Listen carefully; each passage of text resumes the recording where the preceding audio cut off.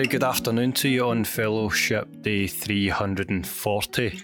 If you hear any rustling in the background, perhaps some subtle scrapes, that'll be me sitting in my raincoat, my anorak, just about to walk out the door, and I thought, actually, I've been meaning to come back to sit down and record for you, and I've been putting it off the past several weeks because we are right in the deep, dark depths of exam and Masters project review season.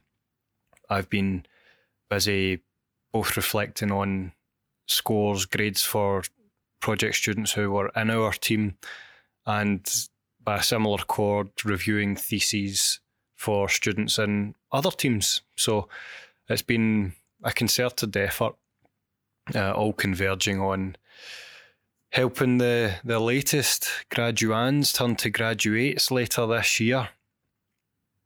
But the Masters stuff aside, that's not really why I was coming to chat with you today. This, truth be told, I needed a little bit of a break, and this is the first day in a while where I think I've had something of genuine value to add to this ever-growing list of episodes where there's a prompt or a consideration at the end of it.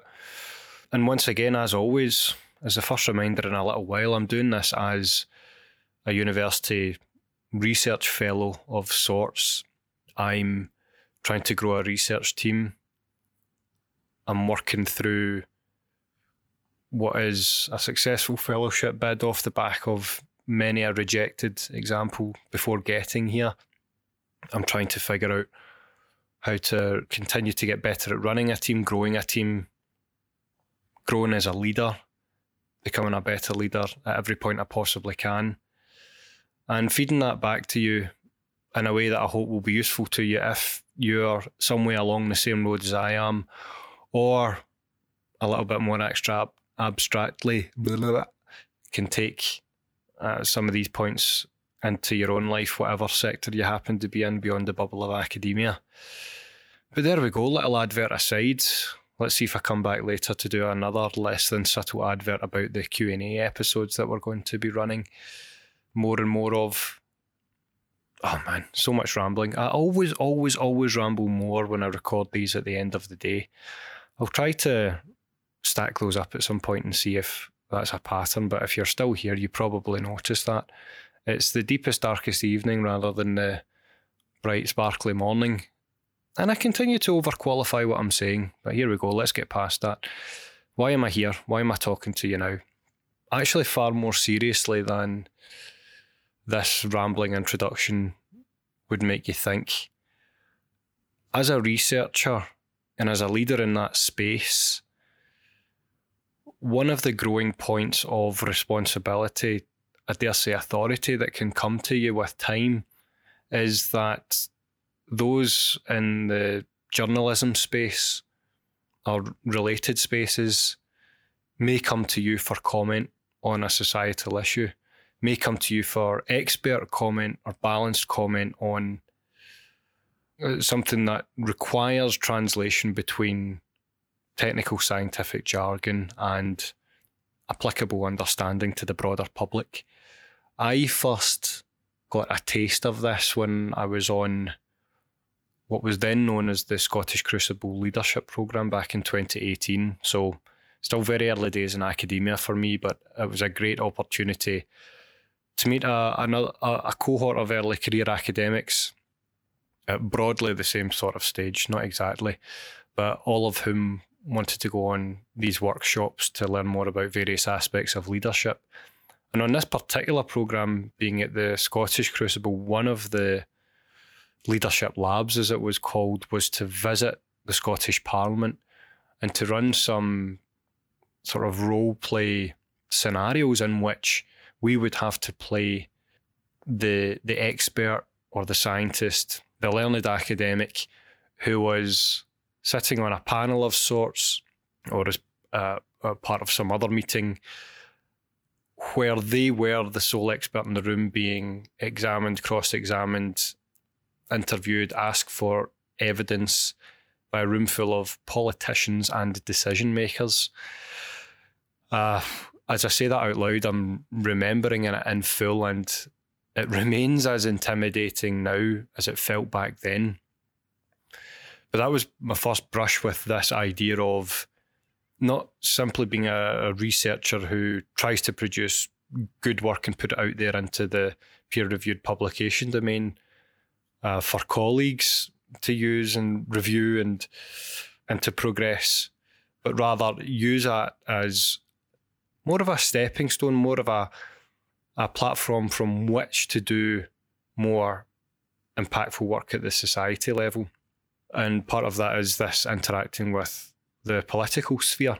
Now, that might extend beyond Parliament into perhaps more commonly seen TV work, where you're on TV doing a couple of minutes of a soundbite, if that, to help bring a more expert view to a more complex situation, speaking very broadly. And maybe for another time, there's interesting components to that where media training can be really useful. But that aside for now, one other element of this, and this is the thing that happened to me very recently, was that a journalist contacted me out of the blue, albeit someone I'd known from a previous engagement, and they asked me for my view, my comment on what's actually quite a sensitive, debated topic where there's quite a clear, it's quite clearly bipartisan. More simply, trying not to use big words to make me sound clever, there's two sides to it and quite clearly divided on the issue. And I was asked at quite a late hour to come in and comment on this issue. I was approached in the morning. I said, okay, let me have a chance to look at both sides of this and I'll come back to you. When do you need my comment by? That was at 8:30 in the morning.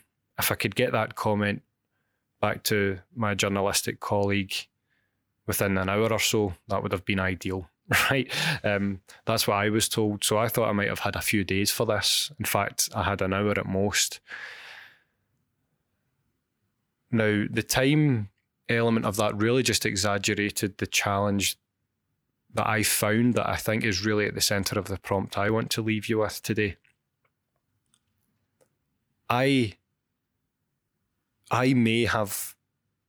Someone may have predicted that I would fall on one side of this situation rather than another. Maybe come to the details in a second. But my first and most immediate thought was not to dive into one side or the other, but try to take stock of the first and second hand reports. So quotes from people on both sides, broader reports in the media from both sides of this issue, and then try to come to some sort of view of my own on the back of that. It was tough because this is where the prompt lies. When you look at any particular situation in detail, when you look at any particular debate where there's quite clearly perhaps less of a line in the sand and more of a scraping of a sword on the ground of battle between these sides, to strike balance in these things is insanely difficult. And not... I'm rambling again. I'll probably edit this when I get the chance, but let's see where I go. Thanks to an earlier leadership course of another type that I'd been on, I've learned in the past year that when you come to these hotly debated topics, when you're engaging with someone on the other side, it's very valuable for you to realise that they are absolutely right. They are right according to their worldview, how their experience and interactions with the world have helped program the software in their head differently from how your environmental experiences in the world have in turn programmed the software in your head. That's a long way of saying everyone you ever meet is right, but they are right because their experience is entirely individual and separate from yours, despite any overlaps you might see. And I think that is a refreshing way to look at any sort of debate where, especially the social media fueled reflex these days might be simply to berate someone who you think is stupidly on the other side of an issue that you are vehemently and perhaps voraciously, verbosely backing on the other side. See, I'm not just rambling at this late hour, I'm trying to throw in all the big words. Not even sure I'm using them all correctly. Anyway, pressing on, trying to stick to this serious tone. When I looked at this particular issue, I could see valid points on both sides. And so the challenge then was actually to construct my comment back to my journalist colleague. And some practical points of approaching that. First of all, I thought I won't just send a couple of notes in a DM or an email. I'll send some written notes along with, a couple of minutes recording, exactly the same way that I'm doing for the podcast now, so that you can firstly get over that fear of being misinterpreted. If it, worst case scenario, came out in the press that the view that you had submitted had been misinterpreted and was a misrepresentation of what you actually intended to say, then you've got the raw recording of it. You've got the evidence, if you like, to help correct the record. Albeit you probably want to do that in a short order before there's any undue damage done. But that's just the worst case scenario. That's the paranoid scenario. But it's also, having done this with journalists a few times now, it's a good point of practice to give them more than just a few scrapings to lean on, put more meat on the bones, give them a recording that they can go back to. If they need to write a short piece, they can take the most concise points you've made. If they've got a longer piece, they might take several quotes from you as part of that writing.